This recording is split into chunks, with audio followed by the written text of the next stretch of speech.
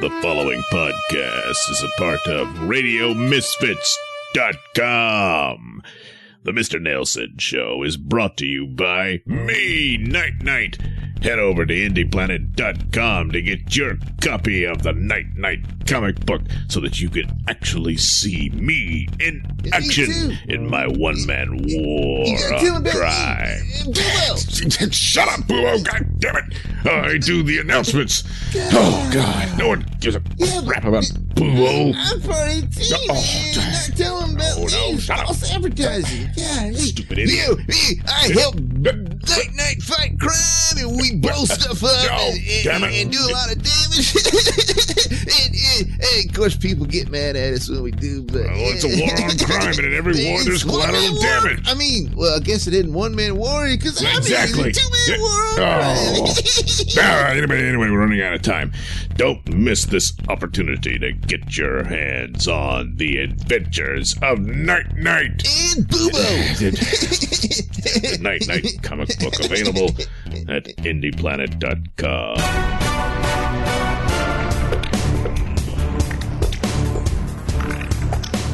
All right, this is the Mr. Nailsin Show, episode 465.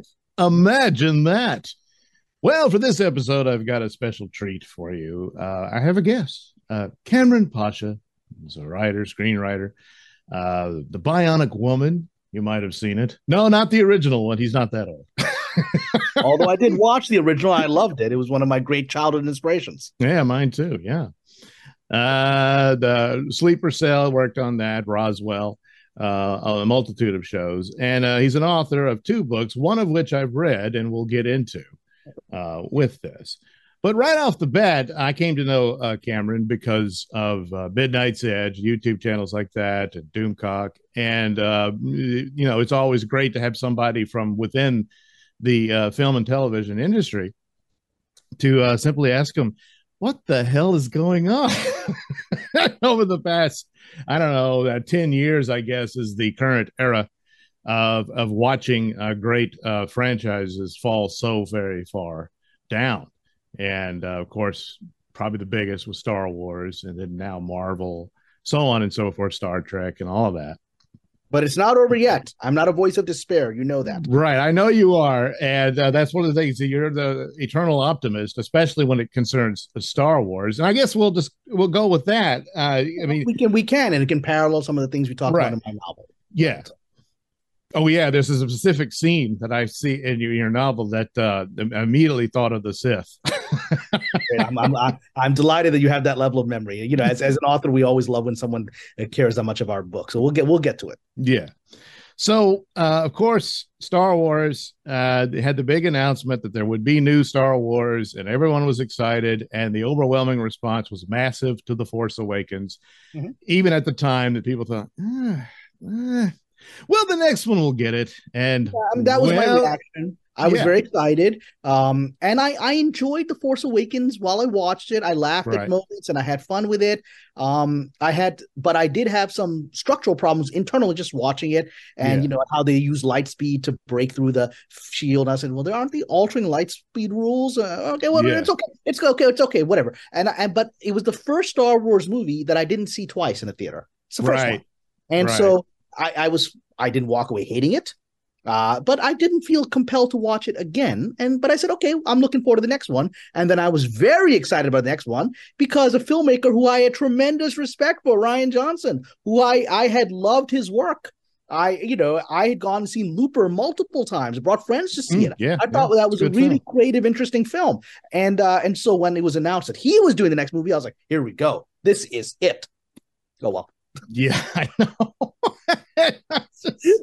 It certainly was it. Yeah, it was it. I mean, so many ways that just did it. I mean, there's been other films, as well. It's like a good example is Solo, which paid the price for Last Jedi. Yeah, which I've heard. Most people seem to find it perfectly fine. Some really enjoy it. I don't hate it. Very few haters. I actually enjoyed elements of it. I didn't have that big of a problem with it, and I actually thought, damn, it's too bad because it's kind of a good setup, for going forward with Darth Maul and all that stuff. Yeah, yeah. And just, well, not going to happen. But I categorize that one as just kind of the stupid stuff. It had a lot of stupid stuff in it. Whereas Last Jedi is cruel. Last Jedi was nefarious. It's insidious, cruel. It was insidious. Yeah. It was intentional destruction. Whereas, Hans, that Solo is just somebody trying to make a Star Wars fan film. That's all it is. Yeah, yeah.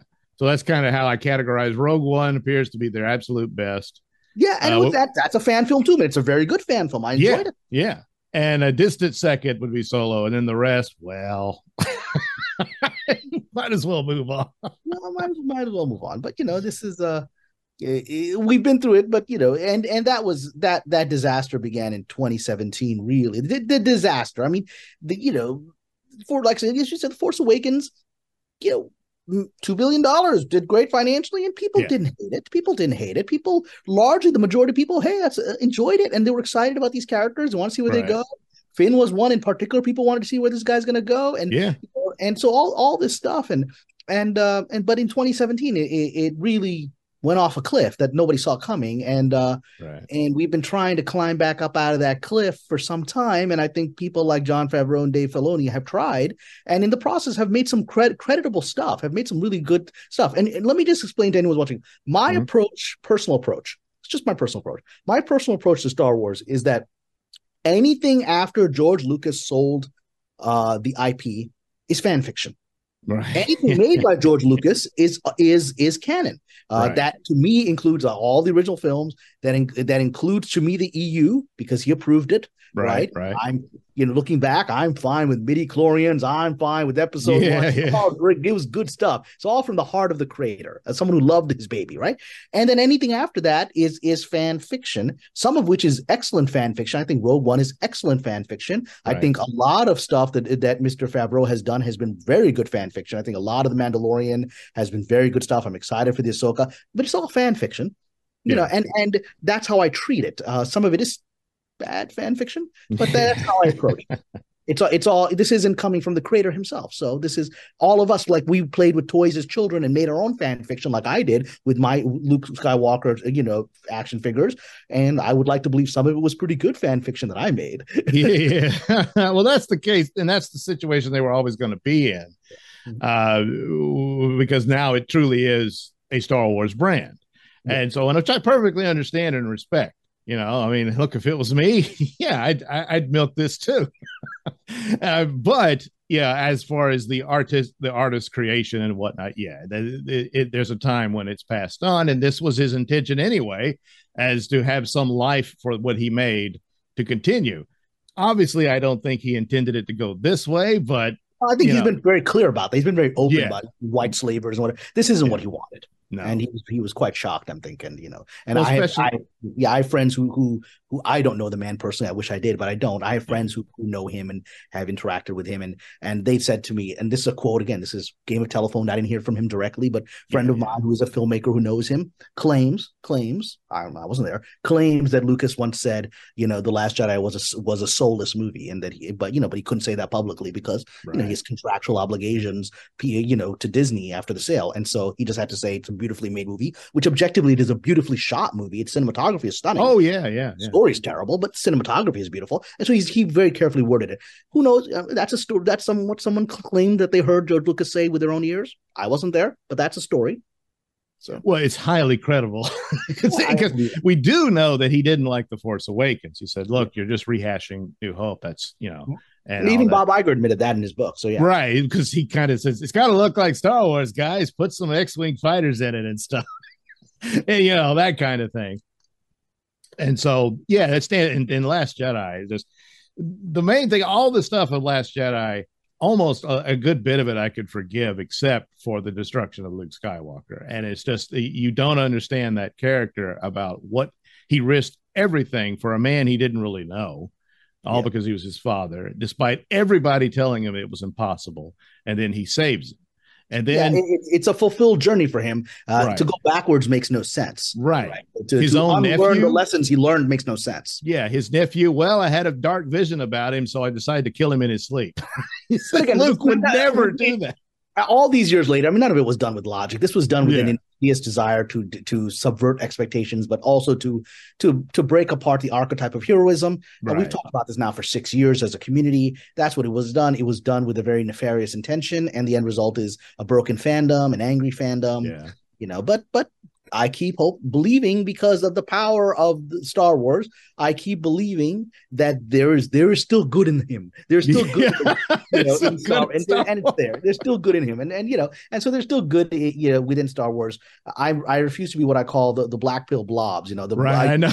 Blob, because it's like a 1950s horror movie that just sucks up everything, right? No matter what you say, hey, I liked the Ahsoka trailer. No, it's all garbage. I mean, that kind of blob. No matter, it doesn't allow you to ever be happy. Just sucks all your light out. So no, there's stuff I like, and I'm going to continue to like it. Just I don't like, I won't like, and I'll call it out. But I'm not going to pretend this is all bad. There's some fun stuff here, because when I'm enjoying myself, there's times I'm watching some of these Star Wars shows where I'm jumping up and down in my living room.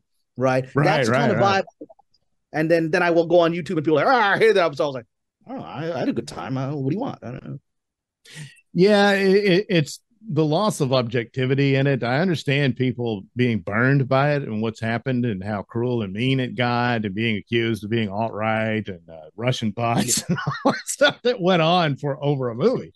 Speaking of Russian bots, because we're going to talk about my novel, here is a copy of my Crusades novel, which we're going to talk about in Russian. Oh, cool. This is the Russian edition. It's good. That's Kamran Pasha, spelled in Russian, but Crusades.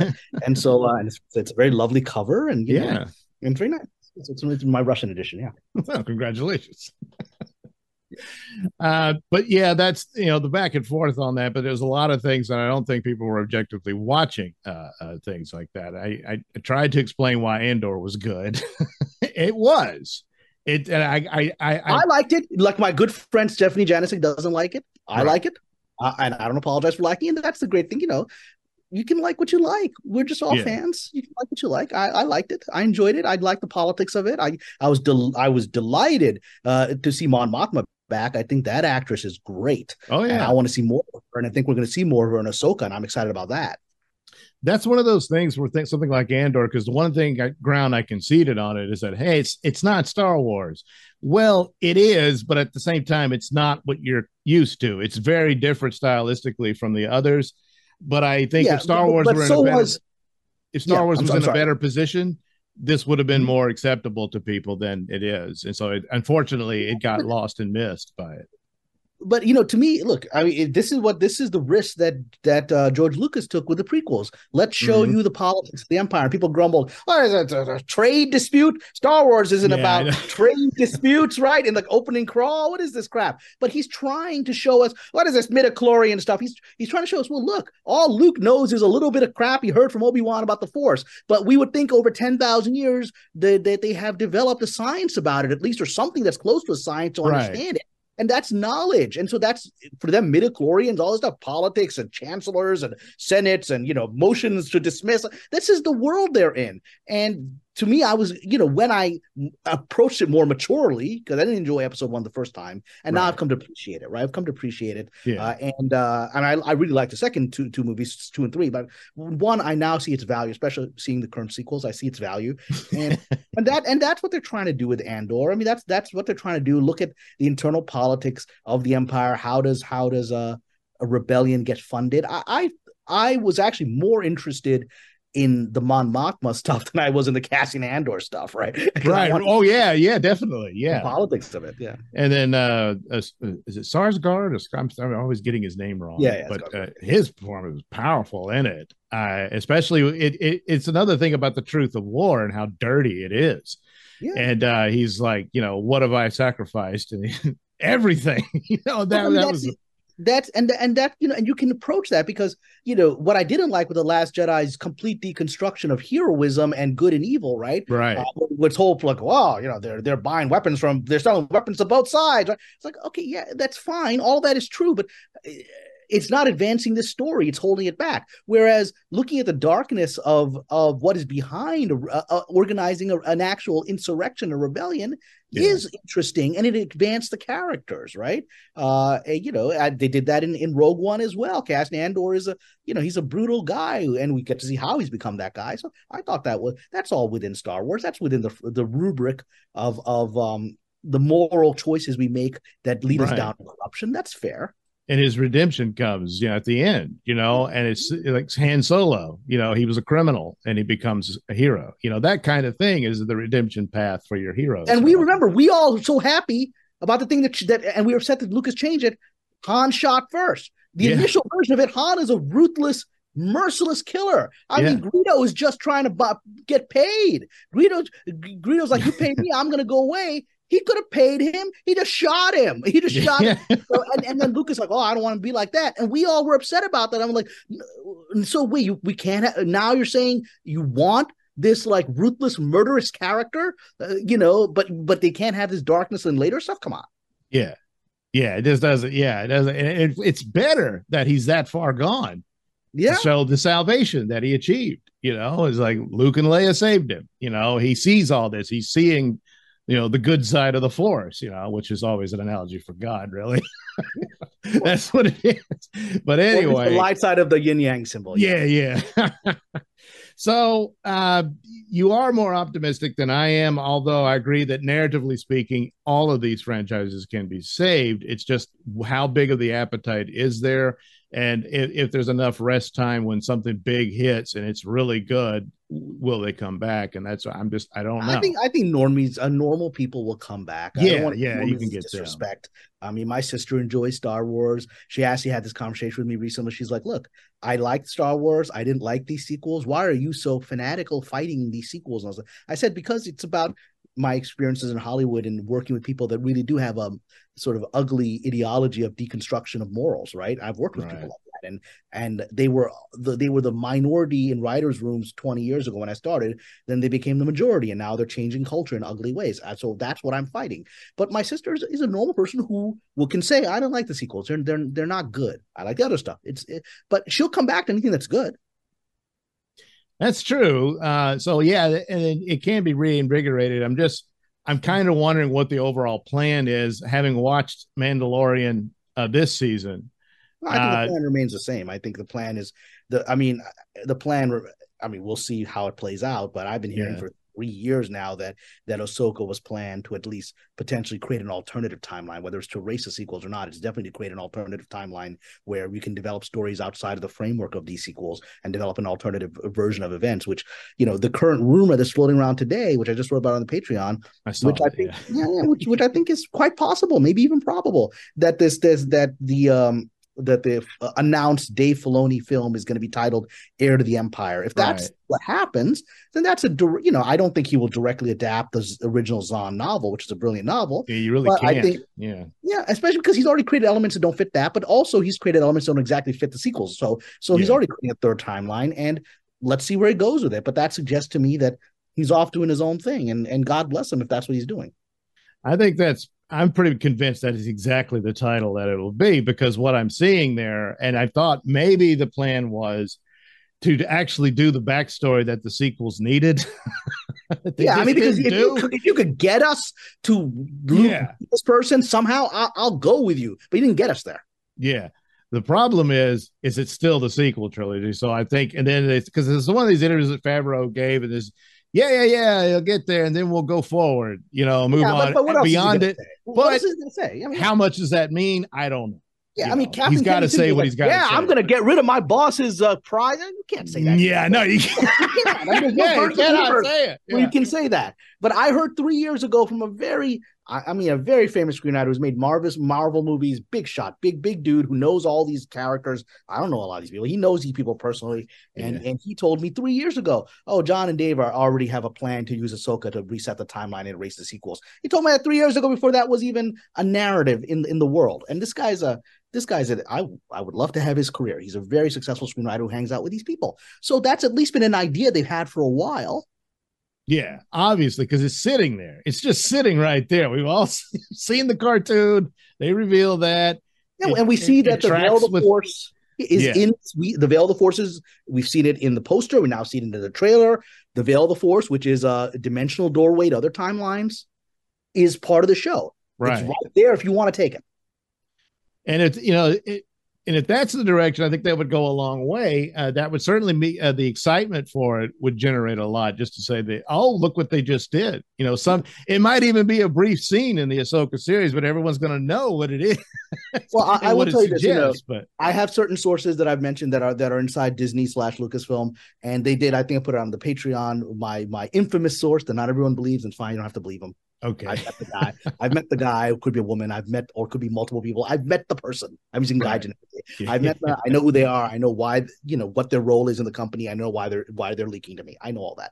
So they said to me, just a couple of weeks ago, that thing I put on Patreon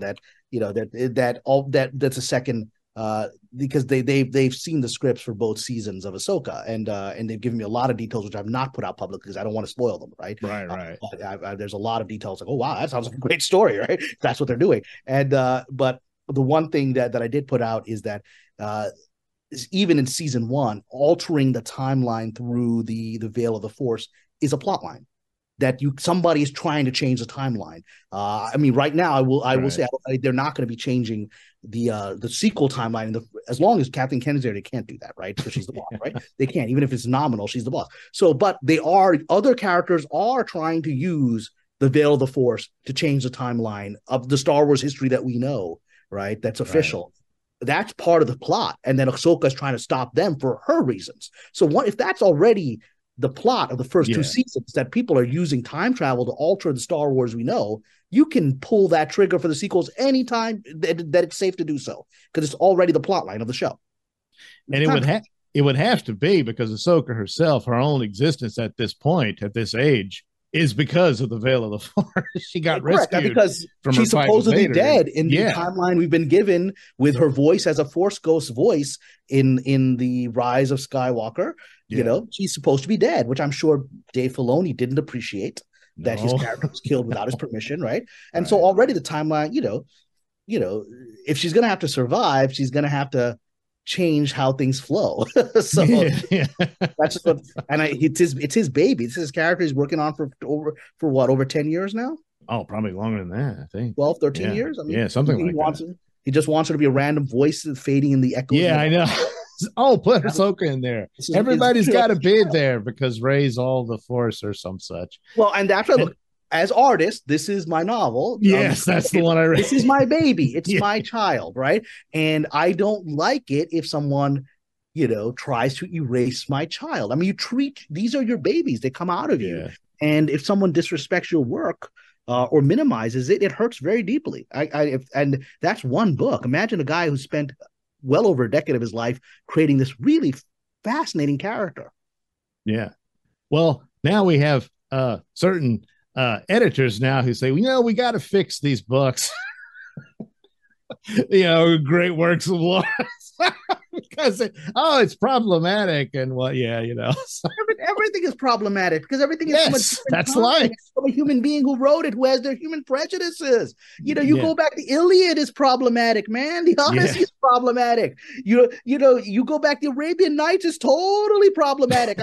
I mean the Scheherazade, there's this the misogynistic sultan that's killing women, and Scheherazade is basically trapped in there and telling stories to stay alive. And then you got, and there's a lot of sexuality in those things that was wacky in the 9th century when they were running. They're wacky today. And there's a lot of let's just say the black man seduces the white woman arc. That's in the Arabian Nights.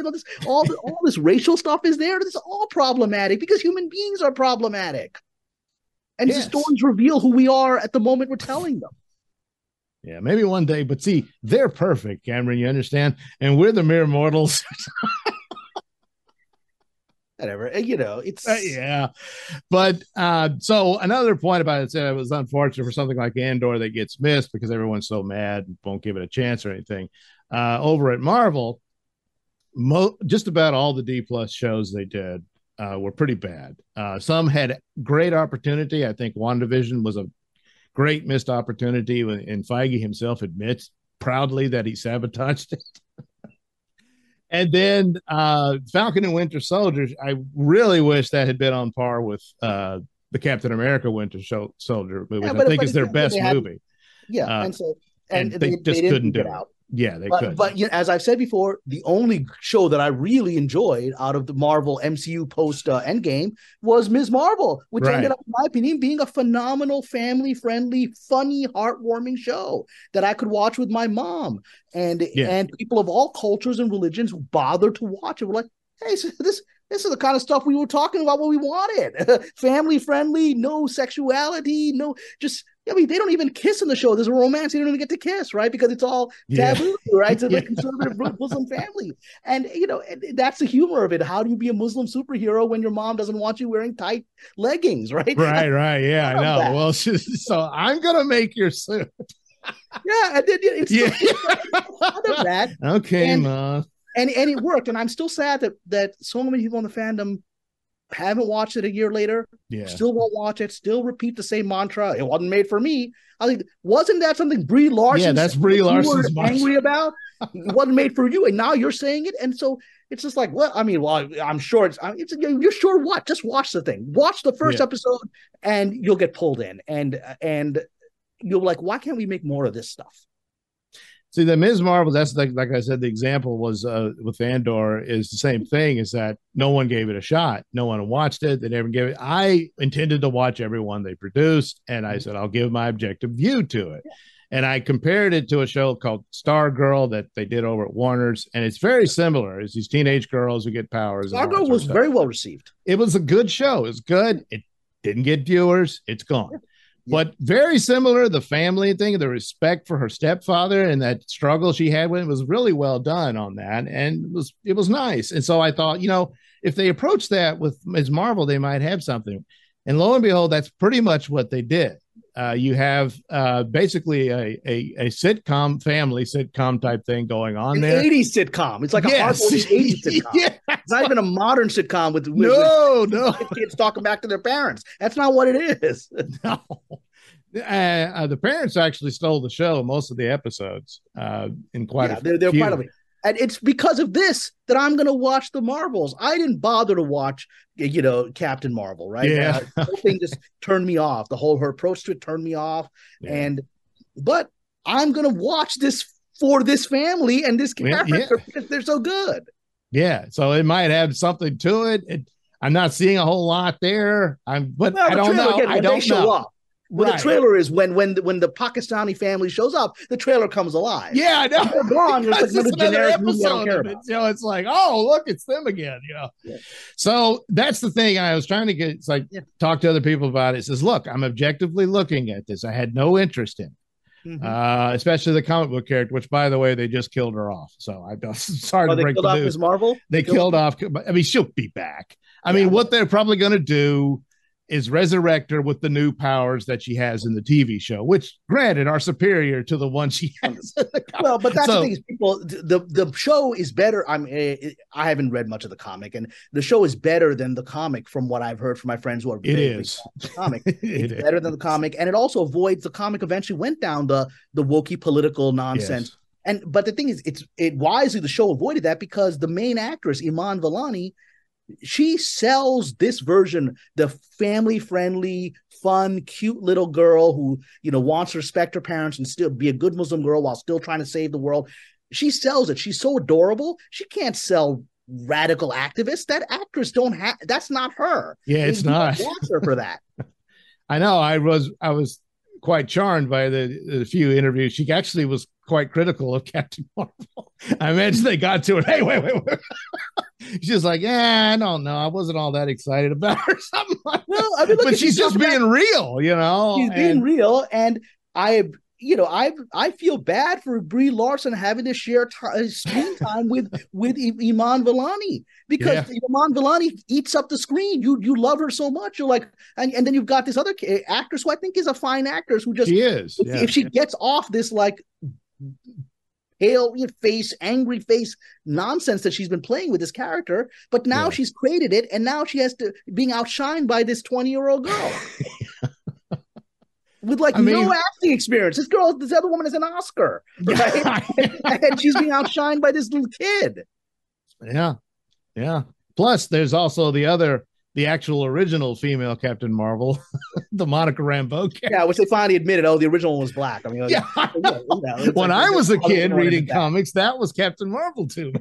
Yeah, I mean, it's like doing Black Panther with a white guy first, and let's do Black Panther with the African dude. Let's do that, right? It's like, yeah. I'm glad you remember. Completely forgot all about it, or didn't look. Oh, I know the stories. No, you don't. So let's try to retcon that and fix it. Well, but see, that's Hollywood. That's Hollywood's what I call, progressive racism. It's like, it's. They don't even earn out. They're not even. It's something. It's actually. This is a comment. I believe it was. I think it was Chris Rock that made this comment. It could have been Chappelle. Two sort of the African American conservative comics, or at least are considered conservative by Hollywood because of the topics they by their standards. Yes, yeah. But I think Chris Rock, I think, is the one that said this. Chris Rock, I believe, said to Barack Obama when he was first running for president. He went to some Hollywood mixer. Everyone's throwing all this money at him, or whatever. And Chris Rock said in an interview that. He turned as everyone's shaking, Obama's hand, like, wow, this is amazing. We never met a guy like you before. He said, I said to turn to Barack and I said to him, understand something. And this is all Hollywood rich people crowd, right? These people are all racists. They're the nicest racists you're ever going to meet. They don't know they're racist. They're not aware of it. It's like the Sixth Sense. He doesn't know he's dead. They're completely they see what they want to see, right? And they're walking around not being aware that they're racist. He's like, they have no idea. And they're the nicest racists you're ever going to meet. That's Hollywood. Yeah, and it becomes clearly apparent by a lot of this stuff when they were doing the virtue signaling and this neo-tokenism and whatnot. When I always thought, if you're really serious about this, explore these other folklore that you're unfamiliar with. These are all new stories and whatnot. And I thought when you mentioned that the idea of pushing for 1001 Nights, I thought, yeah, there you go. That could be a new Game of Thrones type thing, and all that. I've got one. I've got a pilot. I've got a pilot written from Scheherazad's point of view, right? She's like inventing all the stories like a Usual Suspects, right? To get through all these adventures. She is good. Whatever. God willing, that will get made someday. But yes, I've been developing my own version of that. Yeah. But again, I developed it. It's not sold yet, has it? I mean, I sold it to a producer. The production company bought the script outright, but they haven't yet been able to get it made. And and that's the whole thing. Is this example, we recently had this movie about the Ogoje warriors of West Africa, right? Everyone's like, oh, we got these African fighting women. And then, of course, they choose a story where the African fighting women are the ones that enslaved all the black, their tribesmen who sent them to America on these ships, right? The Ogoje are the reason we had, the slave trade, right? they were the slave trade enforcers, right? So, of course, what does Hollywood choose? There's other female warriors. I can tell you, I have a project about the Taj Mahal, about the love story of the Taj Mahal. It's the first movie I ever sold to Warner Brothers. Still sits there in the library, unmade, right? But one of the things I discovered, the harem of the Mughal emperors who built the Taj Mahal, right? The harem was guarded by these beautiful African Ethiopian women that were kick-ass soldiers that were brought in to guard these Indian women in the harem, right? Yeah. And so I want to learn about that's an interesting. You want to find out about these warrior women in black African women in medieval India as warriors? There's a story. That's a whole cool thing there. Yeah, that would. Yeah. Yeah, but is Hollywood aware of it? No, right? And they don't want to be aware of it. They just want to slap job stuff and then pat themselves on the back and and call everybody else racist or whatever. It's like, well, okay. So finally, your book that I did read. Sorry for being a slow reader. No, it means a lot to me that you read it. It's like, again, someone who loved your baby took the time to read it. Thank you. Another project that I think you would have liked to have seen on screen. Well, it was based on a screenplay. The novel, my novel, which I'll show again, the Crusades novel, Shadow of the Swords, which you can get on Barnes Nobles, right? This novel was based on one of my earliest screenplays that I wrote. And so, and then as I understood it, this was at the time that you were inspired to do it, especially after the events of 9/11 and whatnot, and the attitudes 11th. Towards Islam. And then, of course, the Crusades and everything is that's the big wars that happen, Well, I wrote this thing on purpose. It was written in April of 2022. So I'm sorry, April 2002. So that's 7 months after the September 11th horror, right?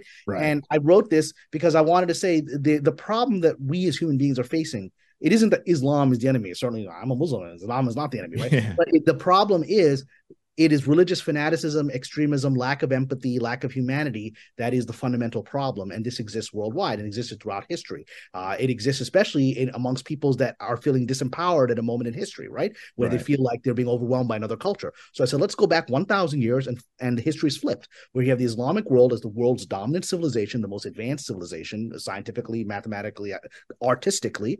And then Europe at the time is in the dark ages. It's a backwater, right? And they are physically terrified the Muslims are going to take Europe because they're technologically superior civilization, and they are resentful that this other culture is technologically superior to them, literally superior to them, right?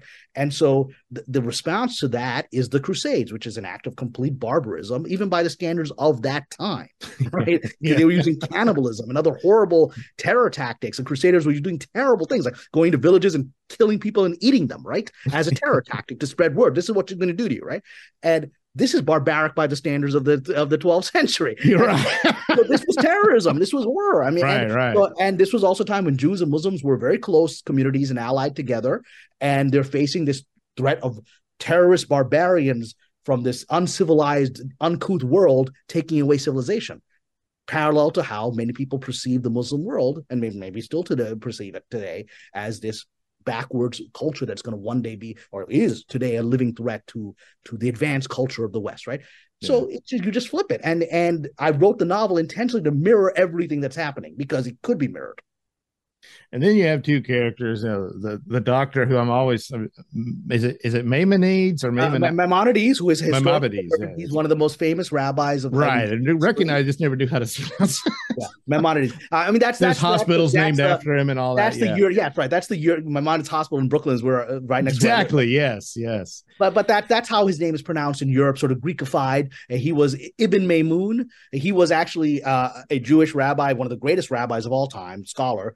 And he grew up in the Islamic world. He grew up in Islamic Spain. He was born, I believe, in Cordoba, in Moorish Spain. He went from Cordoba to North Africa to Egypt, and from there to Palestine. And he became the direct doctor and personal friend of the Muslim king Saladin, who's the Muslim hero of the story. But he was a major historical figure, and his name was Ibn Maymun in Arabic, right? He spoke Arabic. He wrote all of his great Jewish treatises, which are still studied today, right, in Arabic. Right. And so that was his name. Maimonides was sort of the Europeanization of that name. Yeah. And then there's Sir William, who was a fictional character, right? Fictional character, but based on a real Sir William. There was Sir William Marshall, who was a real knight in Richard the Lionheart's army. I chose to fictionalize him because events happened to Sir William in my novel that did not happen to William Marshall, and I wanted to have the freedom to have those events happen so I could stray from the history. But they were similar characters. William Marshall was a noble knight of the Crusaders working for Richard the Lionheart and lost faith in Richard. Thought this guy's a bad guy. Why am I fighting for this guy? Right. Yeah. So that's like you had him as interesting. The counter between him and the rabbi is like he never. I never thought that one of these guys could be because he was the real Christian. He was the one who realized that this is what are we doing? There's no point to this. And of course, poor guy, that's how it is. His loyalty to Richard is what he was his friend, but it was also his king. But to a fault, he's, and hoping maybe he can save him and that sort of thing. But ultimately, no. One of the things, even when I wrote the story, whether it was in screenplay form and then the final novel version, it was important to me too that it would be very balanced in the sense of very respectful towards Christianity as a religion, because obviously I have great respect for Christianity as a religion, and I wanted Christians to read the book and go, this guy's not attacking my faith, because I'm not, right? There's a central scene in there where in the novel and in the original screenplay, but in the novel where Richard the Lionheart, the aggressive terrorist king who's leading he's killing women and children left and right, which is what he did, right? He was quite brutal. And he has this vision where he sees Christ on the cross. Right. Christ tells him, what are you doing? Why are you doing all this? Why are you killing all these kids? And he's like, well, I'm doing this for you. And then Christ says to him in the vision, you don't have to do this for me. My victory is this moment, the crucifixion, right? This is my moment of victory. I've won. I've defeated evil. You don't have to do any of these things. And that moment, that vision haunts Richard throughout the novel, because that's the voice of Christianity saying Christianity isn't about killing little children. It can't be, right? And if you think it is, then you don't know Christ. Like Christ said in the, in I believe Gospel of Matthew, there are many that will come and, who will call me Lord, Lord, and I'll say to them, depart from me, you evildoers, I never knew you. Exactly. Right? Yeah. Right there in the Gospels. And so I wanted to make that, and my Christian friends really appreciate it, because this is a novel about extremism versus reason and ethics. And then you have to have a Christian character who also reflects reason and ethics, which is William. But it's also the great choice of, when it comes to the Crusades, the sparring between Richard and Saladin it's the most exciting of the band, because they're two incredible characters, and plus the narrative of it has always been like, when Saladin finally confronts Richard, he's like, well, here's an actual match, where there was quite a few screwballs and idiots that he outsmarted, and one of them just I forget the guy's name, is one of the leaders of the Knights Templar, Conrad of Montferrat. Yeah, he was a historical character. And walked right into a trap. It's just Saladin's like sick of the guy. And that there's a. So, the novel, without revealing all of its secrets, I hope people read it. I think most people really like it when they read it. I think it's an interesting book, right? It is. And it really follows the history. I mean, it's amazing. People are like, did that really happen? I was like, yeah, it really happened. I just. Oh yeah, the descriptions of how nasty things were, and also just the twists and turns of the war. Yeah. I didn't have to make anything up. I was like, this battle happened, and this surprise happened, and this guy assassinates this dude, and then you're like, I didn't have to make any of that up. That all happened, right? But there is the novel. I will reveal this culminates. It's a moment you're all waiting for, because the novel is Richard and Saladin in this war, the kings of the the Christians and the Muslims fighting for the Holy Land, and they are in two separate camps. And they have a spy that is working for one other that connects them, which is interesting, right? But then two separate camps, and then they have this climactic battle, which happened historically, where the future of the Holy Land would be determined. And in the climax of that battle, the novel culminates with an actual epic meeting between Saladin and Richard. Finally, they've been waiting for this whole novel. They've been separate the whole time. We're seeing different points of view, and then they finally meet. And even that is quite possibly historical, because there was a period of one night historically where both Richard and Saladin vanish. In their own historical annals, the people in neither camp had any idea where the kings were. They vanished, and nobody knew where they were. So many people, historians, have theorized that they met privately to resolve the situation. And the way my scene goes, it's not exactly right. It's a wish fulfillment, because you kind of want them to. When you explore those stories, he's like, it would be cool. And it's certainly plausible, because I don't know, but it's likely they met. It's likely they met because after that, the issue did come to a resolution after that night. And I come up with what I think is a very interesting way of how that was resolved between them. But that's the culmination of the story. And I think it works, because for me, it was talking about every war is just a conflict between two men. And two men can resolve it if they talk face to face and be honest, right? About what is it that each wants, right? And that's all right. Now I'm going through a war right now with the Writers Guild versus the studios, right? And why is there no resolution? Because nobody's meeting. Ultimately, every conflict, including labor versus management, is resolved when two people who are the people behind. There's always, behind all this stuff, there's always two people, right? Even if there's 100 people surrounding those two people, each conflict is about two people. Putin versus Zelensky. There's 100,000 people around these people. There's two guys who can resolve this. And maybe they're not the guys. Maybe those are the figureheads, right? And the real two people are people in the shadows that can resolve this. But ultimately, there's two people that resolve it. And that's where the novel culminates. Yeah. I mean, ultimately, Richard wanted the throne back home. This Jerusalem was just going to be a notch on the belt. He was part of his trying to prove to his father that he could be the king his father never believed he could be, right? That's the journey of Richard psychologically in my novel. For Saladin, I think that the journey is actually more complex, because if you call it the novel, you may not have noticed this. It is told from multiple points of view, but you never see Saladin's point of view, like his character narrating until. Oh, yeah, that's right. Yeah. Until one chapter just before the final battle, he goes to the Dome of the Rock alone and talks aloud to the rock, the sacred rock in the Dome of the Rock, right? Right. He talks aloud to it, and that's where he reveals all of his fears and insecurities. And because this whole time, both sides, both his followers and his enemies, have lionized him as this ultimately grand sultan, noble, ethical guy who's he's a superhero. He's a superhero, and even the Crusaders admire him. Right? Oh yeah, Historically, they admired him. They really liked him. They didn't want to fight him, but they had to, and that's in their own accounts. That they thought this is a very noble adversary. I wish our king was as good as this guy, right? And so, but he's put up on this pedestal, and then you finally, in that chapter, you see the man behind the superhero is just as scared as everybody else. He doesn't. He's in over his head. This is his whole life. He's been building to this moment, this final conflict that he could lose, and everybody thinks he's a superhero who's going to solve this, and he doesn't know that he can. And and that's the moment of vulnerability finally you see in him. It's like, because history has still lionized Saladin. It still lionizes him. I'm like, that's too much pressure on any human being. Right. Yeah. And the scene that I was just talking about that said reminds me of the Sith was when let's get to how it reminds you of the Sith. Tell me. There's a plot to kill Saladin, where if people don't know, the assassins, where we get the name from the cult of killers, right? So one of them is depicted here, and the way you crafted it is like it's very much like a Sith Lord is being contacted to deal with it.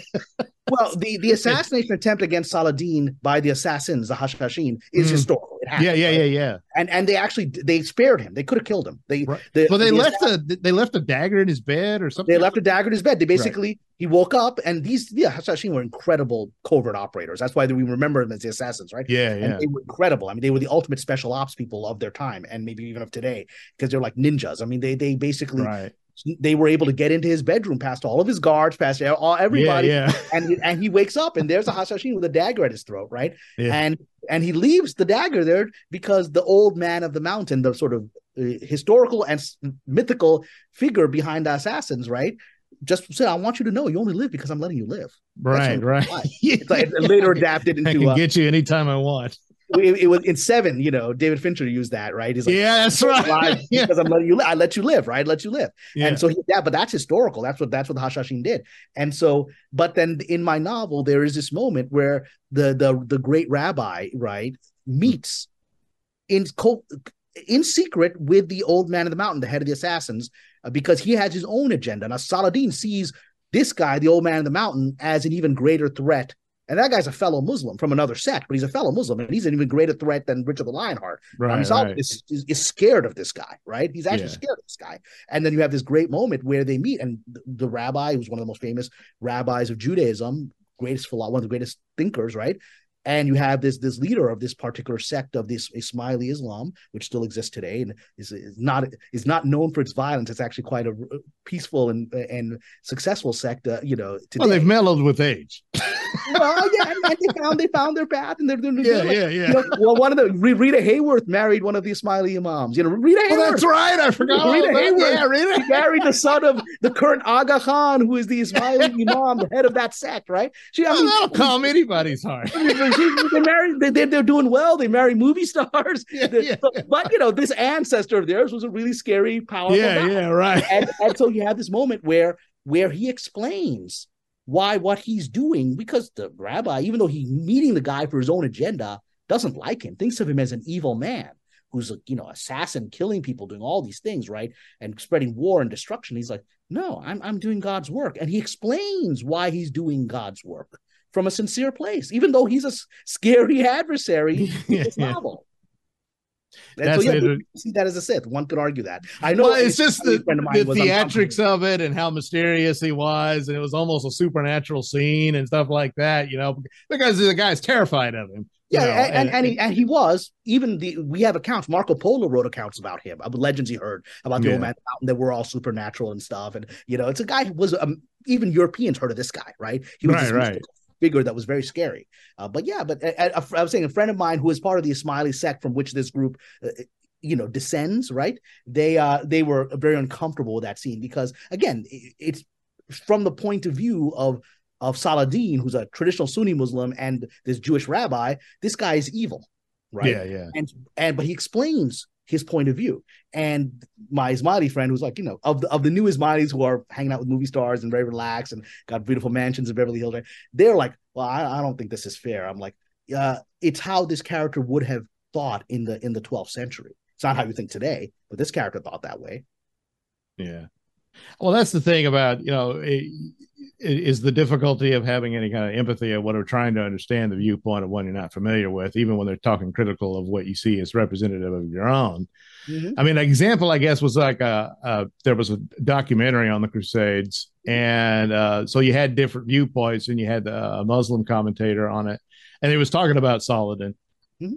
and ultimately his confrontation with Richard and whatnot. So he was highly critical of Richard because Richard had right. It's what you expect, and Richard had his hostages, that he said, hey, give me my demands or I'll slaughter them all. Yeah, the very famous slaughter of Acre. He basically took a whole city and killed so he killed them all.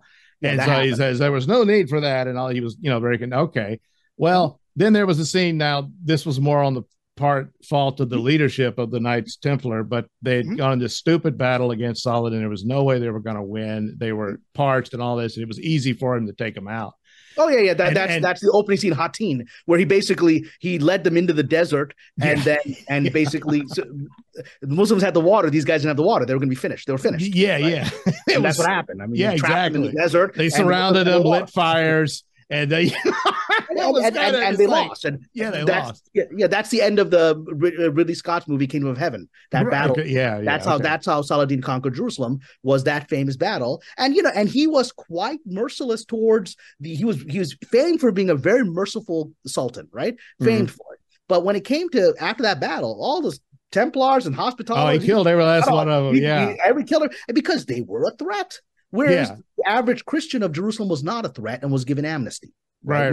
Which the Crusaders had not. The citizenry and whatnot, that sort of thing. Well, the Crusaders, when they took it, they killed everyone, including all the Christians, right? Yeah, I know. It was like the Christians were like, all brown. They're all brown. They killed everybody. They killed like all of the Christians. Like, we're Christians. Yeah, I don't know, whatever. And they kill you. Look brown to me. It's good enough. And they killed them all. That's not what Saladin did, even though the people of Jerusalem thought that's exactly what he's going to do because they had done it, right? Right. So they expected it. But with the Templars, he was like, "No, you guys are fanatics. There's no way out of the situation. You're dead." Well, there's also the problem of where does he put them? How do you keep them? What do you do? You can't have prisoner of war camps in that situation. Anyway, they would have died anyway. Islam has very strict rules of prisoner of war, but these guys were, these were dangerous ideological fanatics, right? What do you do with them? They're not people. They are the Templars. Well, the Templars were hardcore. They were, really into the rest of the Crusaders were mercenaries and stuff like that. But these guys are outlaws. What do you do with them? And he's like, I can't. I mean, if I let these guys, if I trade them away, I hold them as prisoners, hostages. I trade them away like ransom, right? I can do that. He did that with a lot of the other prisoners. The other soldiers were ransomed away. The kings were ransomed that were captured. But it's like these guys, these guys are just going to keep coming back and attacking. They're going to stop. They're like the Terminator. They're not going to stop. So I'm just going to. I'm also going to show everybody I'm not messing around here. I'm merciful, but I'm not weak. And this is done. This kind of fanaticism is done, right? That was it. And he said, I'm going to show all of you that I'm not scared because you all think I'm this generous, loving, merciful guy, but I also got this side of me. And he had this. Yeah.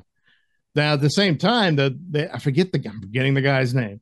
But he was the leader. The what do they call him? The Grand something or other. Damn it! Why am I? Well, I talk about it in the early part of the novel. Not the novel. This is the actual guy who led the Templars into that battle to get them all slaughtered.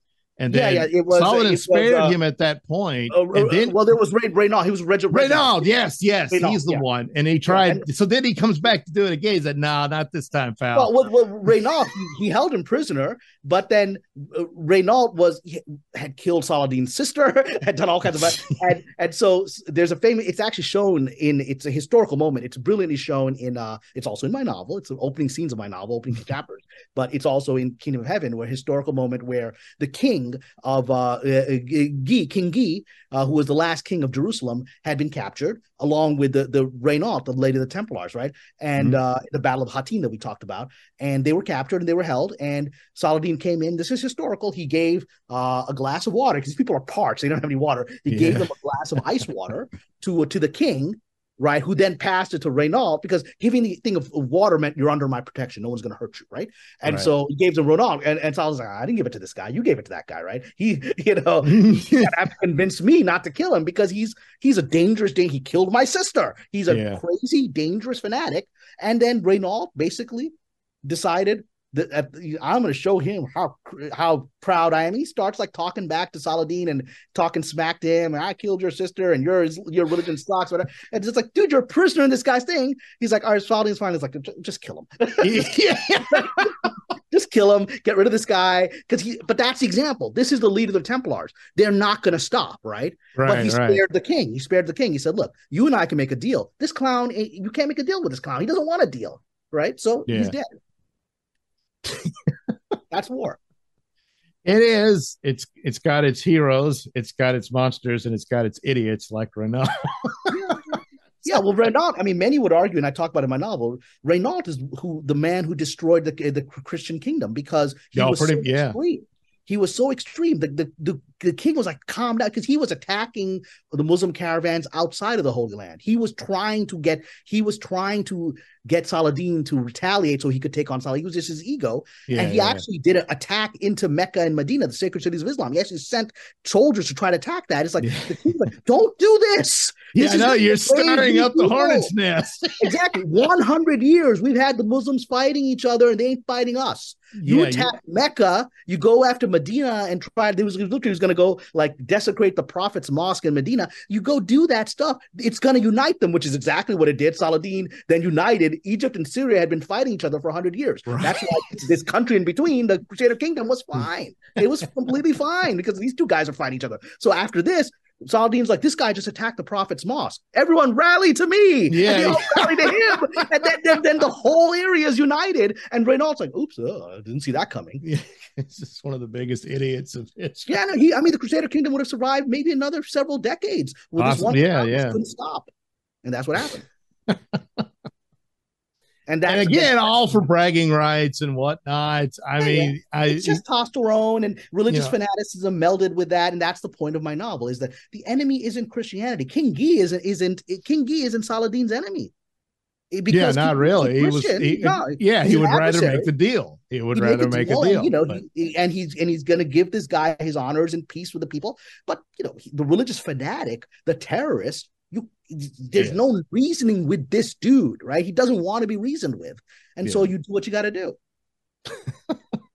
And that's perhaps the lesson I was trying to do with the novel, which I think it worked. Yeah, it did. And I mean, were you looking at it to be a film or a series or either one? Like I said, it was a screenplay. It was a screenplay. Yeah, that's right. Screenplay. Yeah, it was meant to be a movie. God willing, it will be a movie someday. Years ago, I was approached by a producer that wanted to do a TV series about Richard the Lionheart and Saladin. I said, well, guess what? I've already have a novel and a screenplay on it, right? And I read it. He read it. He goes, oh my God, this is perfect. Well, what's your idea for a show? So I met with them and I laid out a 10-episode version of how to do the same story, but stretch it out over 10 episodes and add all these other characters like Rome. Like let's find out more of some of the average soldiers. Like in the novel, you've got William, who's sort of the commander of so he's higher up. He's still a general, right? Let's see, like in Rome, let's see average soldiers. Let's see their struggles in this war. And so I laid it all out. He's like, this is brilliant. This solved it. Let me find somebody more famous than you. That's literally what he said. He's like, you're not famous enough for this. So he goes off. And he goes off. And again, his idea of fame is whatever is popular. It's a lot like Kathleen Kennedy. Whoever's popular that week was his idea of fame. So he turned me down, even though I'd already cracked the story and knew it inside out, and instead went and partnered with a gentleman. Remember that Ben-Hur remake that was done? God, yeah. So that guy, Ben-Hur had just, why are you remaking Ben-Hur? But he remade Ben-Hur, and that guy's a hot new writer. He just remade Ben-Hur. So he made a deal with that guy. I was like, well, good luck. He ain't going to crack this. He didn't crack this. And that guy vanished. Like there's always the flash in the pan, like a new screenwriter makes his movie, then disappears again. I was like, dude, I spent 10 years of my life already on this story, right? And you're gonna get this random dude who's quote unquote more famous than me because he made one poorly received movie, so he's more famous than me. But all right, he's more famous than today. Is he more famous? I don't think he's more famous than me right now. Well, that explains a lot about Hollywood, of course. It's not really that surprising. But that's also sort of how, going back to Star Wars, that's how Kathleen Kennedy approached it. When Colin Trevorrow was cool, he had just done Jurassic World. Oh my God, we want you to do Star Wars episode 10 or 9, whatever the hell it was, right? The 5 and then he made one crappy indie film that was poorly reviewed, and she yanked him. God, because I mean, even his redone version for the third film, I thought I would much rather see. I still don't like what all they did, but I think that fixes a lot of things. It had far more spectacular scenes in it, and there's actually a battle between Darth Vader and Kylo in it. Yeah, all that stuff. So, and what's amazing in that never filmed Colin Trevorrow episode 9 called Duel of the Fates. I love that script. And what was amazing to me was the what was the character we love to hate in Last Jedi, the poor Asian woman. What was the character's name again? Rose Tico. Rose Tico. So brilliant actors given a terrible script, right? And a beautiful actors made to dress up in a. I know they put her in a potato. This woman is stunning, but you can't. Yeah, she's a beautiful girl. Yeah. I mean, you can't ever outshine Ray, who is the symbolic of Kathleen Kennedy. You can't. Yeah, it's Kathleen Kennedy's Asian woman outshining this attractive British woman. Right? So you can't have that, right? There's only one thing in Hollywood that white women fear more: it's a hot Asian woman. They fear that, right? Okay. And so that's the one thing that. But yeah, Rose Tico was the most interesting character in that script, because she was, if you remember, she was a spy. She infiltrated the First Order, and actually gave her something to do. Yeah, and I was like, I was reading the script. I was like, hey, let's get back to Rose. I want to find out what's going on with Rose, right? I mean, that's it. Just because, again, those characters were just badly treated, and if you just give them a story, those actors would have. I mean, look at the poor actors who Kelly Tran, who did this. She got nothing in this Rise of Skywalker. I mean, how shameful it is. I'm sure if I know about it, she knows what the scenes were that she could have had, in the other movie. And she knows she wasn't given that. That would have been a break for her. Yeah, it's a shame. Really, I guess Oscar Isaacs is doing all right and Adam Driver, but the rest of them pretty much got ruined. It's unfair. It's completely unfair because it's not their fault. Because it was a good cast. Yeah, they were good. They could have done great with those. And especially the biggest letdown was Finn. I mean, there's clearly a development there in that first one, and then just treated like a clown afterwards. Well, but that's the progressive racism I'm talking about. Yeah, they got the black guy there. Now he's going to play the clown. Yeah, he's going to play the minstrel. Right, that's the deep hidden racism of giving this guy, instead of the heroism that we thought we were getting, this guy is literally turned into a laughing stock joke. Right, and it's shameful. He's just running around chasing the white woman. Ray. I mean, it's shameful. It's degrading. And he said it finally. He said it. It was degrading. Yeah, it was interesting because I think there was some back and forth between him and a fan, either on Twitter or Instagram or something like that. And he said, well, I didn't realize the fandom was that upset about how the character was treated. He said, yeah, that's right. We're actually on your side, and that kind of thing. But it's true. It's either that he's a clown or he would have been another super duper pooper scooper god like character like Ray was, that kind of thing. But instead she was there. So he had to be the clown so that she could be. Well, that's the other racist trope that's the other racist trope. Is that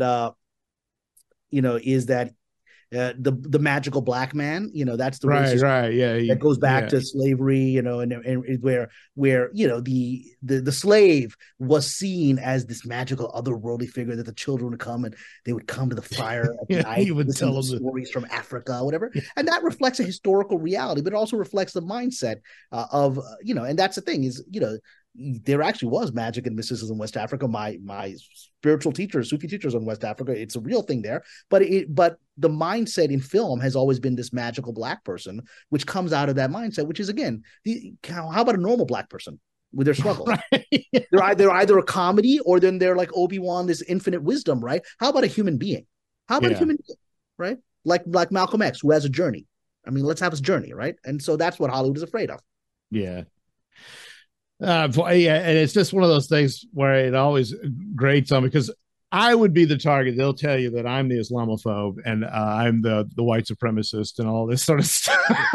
Well, I mean, as 22 years in Hollywood, I'll tell you, there's nothing more. There's no more bigger Islamophobes and anti-Muslim bigots than the people who call themselves progressives in this town, right? And the perfect example I'll show with you is, like my neighbor right now, my neighbor, lovely neighbor, she, nice person, works in Hollywood, but she has the standard sort of progressive. It's literally, her sign is still up on her window right now, which is the resist Trump sign, but with a Muslim woman in the hijab as the symbol of resistance to Trump, right? And And I was like, oh, so the hijab is a good thing. It represents a resistance to Trump. But the moment Biden's elected, oh, we all got to burn our hijabs. These poor women in Iran are wearing their hijabs. Got to set them on fire. I was like, well, hijab's a bad thing now? So, yeah. There's no consistency to that. The consistency is you use them as you need them, right? Right. That's all it was. It was just something to be used and all that. And the left is always considered like Islam is their standard go-to for that's the faith of the third world. And so the third world are the ultimate underdog and victims and all that stuff. But I heard you speak to this. If you come into the room and say, yeah, but it's not exactly like that. Who the hell do you think you are talking to me like that? Well, he was the one who would know. Let's clarify. Muslims are useful to the extent that they're perceived as the brown person minority that's being oppressed by the white supremacist nationalists, blah, blah, blah. So they're useful targets they're useful tools for that. But the reality is Islam is a pretty conservative religion. I know. And that we whether one likes it or not, the reality is most Muslims are quite resistant towards the current LGBTQ trans narrative, quite resistant to it. It's not something that's going to really penetrate this community, right? Which is remarkable. It doesn't have a centralized church. It's just sort of the universal values of this community. So it's been, and that's exactly the thing. It was like, once you no longer need them to fight the white supremacist nationalist thing, it's like, oh, well, this religion's a real problem for our social agenda. Then it becomes the enemy, right? So. Yeah. That's what and I don't mean that, oh, you got to be scared of the Muslims and they'll blow up your place or what, something like that. It says, no, what happened was they got a lot of these parent teacher meetings going on, the school board meetings and whatnot. And a lot of these parents were outraged about the material that was being forced on their kids and all this stuff. And in one of them, this Muslim father stands up and he says, this is nonsense. You're not teaching my kids this. And they were all like, habit. You can't accuse him of being a white supremacist now, can you? But those are the values he has, and you have more in common than you realize if you would just talk to the man. And exactly. In Michigan right now, and you've been even see mainstream press beginning to talk about it. In Michigan, which is a very large Muslim community, particularly in Ann Arbor, right? Very large community, and so Michigan, there's been alliances between conservative Christians, conservative Jews, and I don't even say conservative, just regular Muslims, right? Alliance because against a lot of what is being taught in public schools. I've watched fascinating videos of like, public, PTA, public school meetings where parents are confronting teachers. What is this garbage? What is this book? What are you telling my kid? You told my boy he's a girl, whatever, all this stuff. 50% of the room are these dudes wearing, the topi and the beard, the Muslim guys. And there's women in hijab sitting there, right? The hijab that's fighting Trump. They're sitting there like, what are you telling our kids, right? And you see this alliance that's happening on social values because it's not going to penetrate. I was just watching a talk by a very famous imam who's very beloved in the community, very spiritual man. He's a white convert, right? He's American, his blood red, his ancestors gave him the Mayflower, right? But he's talking, and he was giving this talk, and he was actually giving this talk. He was in Africa, and he was giving this talk to the African people, and he was just like, "Yeah, we're not gonna let this rainbow narrative into our communities and to our children. We're just not going to let it happen, right?" And everyone's like, that sounds like we're not going to let that happen either. And they're all, and this is a beloved, considered a mainstream imam that politicians want to go to. And then suddenly he's saying this pretty open. He's like, this ain't for us. We're not going to participate in it. And it's largely the perspective. I mean, there's always a minority of people like, I want to fit into whatever the culture is today, but they're going to remain a minority. And that's going to become an increasing problem in the same way that many progressives now in America are seeing Latinos as a threat. Because they're like, let's bring in Latino immigration. Like, oh, these guys were voting Republican? What? Yeah, what? You forgot. They don't like Latinx? What? They're very devout Catholics. They, primarily, not all, but I mean, Well, that's why you've got this now. The Latino, the Latinx. That was never. Well, but now the Latino white supremacists. That's a new thing, right? Yeah, I know the Latino white supremacists. How's that going to work? It's just, geez, because they reduced everybody to the superficial, and it didn't expect that could bite them on the ass, and it did. So, but it's but that's one of those narratives that I would hope more people pay attention to, during the war on terror years Well, I and think we're all even that. past that now. It's all past by now. We've got bigger fish to fry. Yeah, there's still people out there. Islam is the threat. I was actually on a right.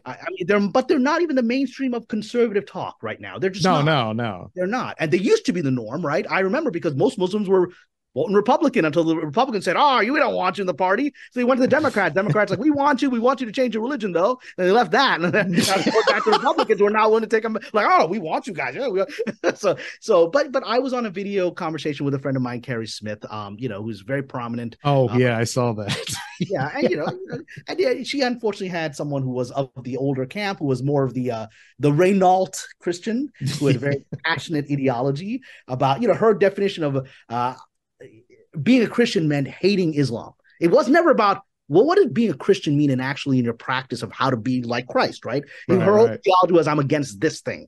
So, I was like, so are you actually a Christian or just an anti-Muslim? It was just identifying as a Christian, right? But it was an ugly conversation because she was still living in that world. I'm like, well, I'm not your enemy. You don't want me as a friend. That's fine, but I'm not your enemy. You've chosen to put me in that box, but I ain't there with you. I'm not your enemy. So, but I think that's the minority now. Yeah, and it's unfortunate because even in the darkest days, I would get angry and stuff like that. But my intellect was always there, and I always know it's like the simple rule: there's good and bad in everything. It's the bad ones you got to worry about. Sure. And that's like you can't hold Muslims responsible for Al Qaeda and the like. Well, and also the problem is this: when people say there's now at this point there's almost 2 billion of us, right? Yeah. And we don't have a centralized church. This is very hard for, I think, many Christians to understand because every branch of Christianity has some kind of church. It's the Catholic Church, Orthodox Church, even the evangelicals have centralized churches from which they span out, right? Pentecostalists. Mm-hmm. There are mosques, but they're individual. There's no centralized authority in Islam. There's no pope. There's nobody in charge. And so in that, you got 2 billion people and you got a couple of thousand dangerous people out of that. What's that? 0.0001% of the population is what you call terrorists, right? Who obviously are not normative Muslims. And the very fact that they have not been able to, because if this was Islam, the whole planet would be finished. I know. Even just let's say even the current conservative estimate is there 3 million Muslims. I think a lot more than that. 3 million Muslims in America. If 3 million Muslims were a physical threat to their neighbors, the whole country would be up. It would be. Oh yeah, it's done. Finished. 3 million people, physically dangerous people. One of the central teachings of Islam, people know the Prophet Muhammad, peace be upon him, said, a man or a person cannot be a Muslim if their neighbor is afraid of them. It's not possible. If your neighbor feels insecure around you, it didn't say your Muslim neighbor. If your neighbor feels unsafe from you, you are not a Muslim. That's it. That's it. Yeah. It's as simple as that. Because if you're a threat to your community, you are not a Muslim. It cannot be. And that's how the vast majority of 2 billion people see it, right? And then you got a couple of thousand crazy people out there, just like the Crusaders were a few thousand crazy people. Most Christians, had they known that the Crusaders were killing children and eating them, would probably say, I don't think that's right. Yeah, probably. I don't think that's Christianity. I don't think cannibalism is what Christ taught. I don't think that's right. But they didn't know, right? So, but it's like, what's the more exciting in the press? Well, it's bombings and beheadings and stuff, rather than you had Muslims who protected Christians against the Boko Haram. They wanted all the Christians off a bus. They wanted to stay on the bus. They wanted the Muslims to get off. They were taking the Christians. Yeah. The Muslims said, no, we're not leaving them. And so that's the kind of thing. And it's like what I said, like the Christianity was a lot of this, hey, I see Christ in you. And I said, yeah, I've seen that in Muslims. I've seen it. Well, and again, Christ himself said, "You will know them by their fruits." Right, right. And there's a scene in my novel which is historical, which is the event when Richard did that horrible massacre of women and children in Accra, where he just killed 3,000 people when Saladin couldn't meet the exorbitant ransom demand. Right. Yeah. And so he did that. It was an act of terrorism. I'm going to show you. I'm just going to kill all these innocent people, 3,000 of them, line them up, behead them. Right. And he. And it was so shocking by the moral standards of the time that there were anti-Christian pogroms throughout the Holy Land because people were so angry. Are Christians doing this, right? And Saladin himself, when there was a pogrom beginning against Christians in Jerusalem, where a mob was descending on the Church of the Holy Sepulchre. This is historical. And Saladin rode out to the Church of the Holy Sepulchre and stood there on the ground of the sepulchre with Heraclius, the Christian patriarch, and held up his hand and said, anyone who attacks this church or any Christian is attacking the Sultan, right? Right. And that happened. So if you attack him, you have attacked me, and it's death penalty, right? And he dispersed the mob. So a mob came, and this guy said, no, as a Muslim, I'm not going to let my Christian brother be attacked, right? That's historical, and it's in my novel. Yeah. If only Saladin could have lived much longer than he did. but again, he's a reflection. I would like to believe he was a reminder to Muslims as well that, look, be the best that you can be, right? That's why he's still revered even by his adversaries. Because he's bigger than George Washington is here over there. That's. And he was like that to the. Imagine the Crusaders were like, I don't want to fight this guy. Like, he was a legend already. He's like where there's a battle, and then at the end of the battle, he sends us like sweets. And he's just like, there's like, there was a wedding happening in one of the towns that there was the battle. And Saladin stopped the battle and sent over wedding presents to the Christian couple. This demoralized the Crusaders. They're like, I can't kill him now. That's I love the guy. And that is not about Islam or anything. That's what human beings should be like. Right. That's why we honor people like George Washington. We honor these great statesmen in history who showed mercy and wisdom. There's a reason they're in the annals of history, right? That we remember them. And so, because they reflect that you can be better than this, there's a reason we look at Eisenhower with such great respect, because Eisenhower did not want to kill innocent people in World War II. He hated war. He didn't want the war. And when the war was over, he's like, I never have a war again. War sucks. I'm not a pro-war guy. Yeah. There are people that throughout history that were, even look on the villainous side. You got Rommel. Rommel was the leader of the Nazi army in North Africa. And by all accounts, he was a decent human being who finally was like, oh, crap, I'm working on the wrong side. What do I do? He tries to kill Hitler. And he fails, and he has to kill himself, or Hitler was going to kill his family, right? But Rommel, even Patton's like, this guy's a better general than me. And he's a better person than me. Better person, Rommel. Patton's one of those guys, you got to have him in wars, but you got to keep him on the leash. No, you got to keep him under control. But again, Patton would never, this is the difference. Patton would never even think of assassinating the president of the United States. It wouldn't have occurred to him, right? No. Whereas Rommel's like, okay, I got to get this Hitler guy out of here. It's wrong. It's wrong. I'm on the wrong side, and he was at the height of his power when he did that, right? He still controlled North Africa. And so imagine being that guy who's the most brilliant military mind of the century, that Patton has to read his book to understand him, right? Yeah. And then he's like, oh, crap, my boss is the bad guy. I'm on the bad guy side. How do I stop this guy, right? Yeah. That's a horrible moral conundrum to be put into. And that's the story of life. That's what happens all the time. But that's the story, by the way, of in the Shadow. William, yes, and William is like my friend is the bad guy of the story. How do I get right? him William is he's the, how do I get him off the path? He's on the wrong path. Well, here's the hope that somebody will pick it up at something for either show or film. That I think that would be fantastic. God willing, in time. In the meantime, I encourage everybody to check it out wherever you get your books. To check out Shadow of the Swords by Kamran Pasha. Tale of the Crusades. And in general, people like it. That's what I'm proud of. People tell me that it's an entertaining novel, and that's all. It is. That's all I seek to do. There's moral teaching and ideas in there, but it's not preachy, I think. No. And it's a fair to take. It's fanciful, of course, the romance and everything, but still what? That's the entertainment. That's the entertainment. At some points, I wondered if you thought of Miriam as the sort of a symbol of Jerusalem between the two. Yeah, that is she's archetype. Okay, There's this character, this spy Miriam, who is a Jewish woman who's spying for Saladin against Richard, and which is historical. Saladin did use Jewish spies. Yes, They were quite a few Jewish spies in his army, and so that's historical. And then and women have always spied throughout history because they're effective spies. They're better spies. Oh boy, are they! Women understand intrigue. Men, you got to train them. It's not intuitive for us. Pretty helpless before them, yeah. All right, Cameron, thanks for doing my show. I hope to do it some more. We could talk about paranormal stuff and also just Islam in and of itself. I think it's always going to be fascinating. We can combine them. We can talk about Sufi mysticism, genies, paranormal things from the Muslim world, stuff people haven't heard of. I'm happy to bring that up and just talk general paranormal because I love that stuff. Yeah, it's always cool. And so we'll get there at some point. But anyway, do check out Cameron's Patreon for all kinds of juicy insider stuff that comes and goes. Sometimes before you hear it from anywhere else, quite a few. And also, if you fancy yourself a writer, you can also get some tips and help from Cameron on that as well. I do offer consulting services through the Patreon, and a couple of dozen people have taken advantage of it, and some of them have gone off to. One has made a successful novel that's selling well right now. Another one is winning awards on a screenplay. And so these are people on the Patreon who came to me and said, can you be my consultant on this and help them rewrite their material? And here they are. Excellent. All right, Cameron, once again, thanks for doing the show. Thank you so much.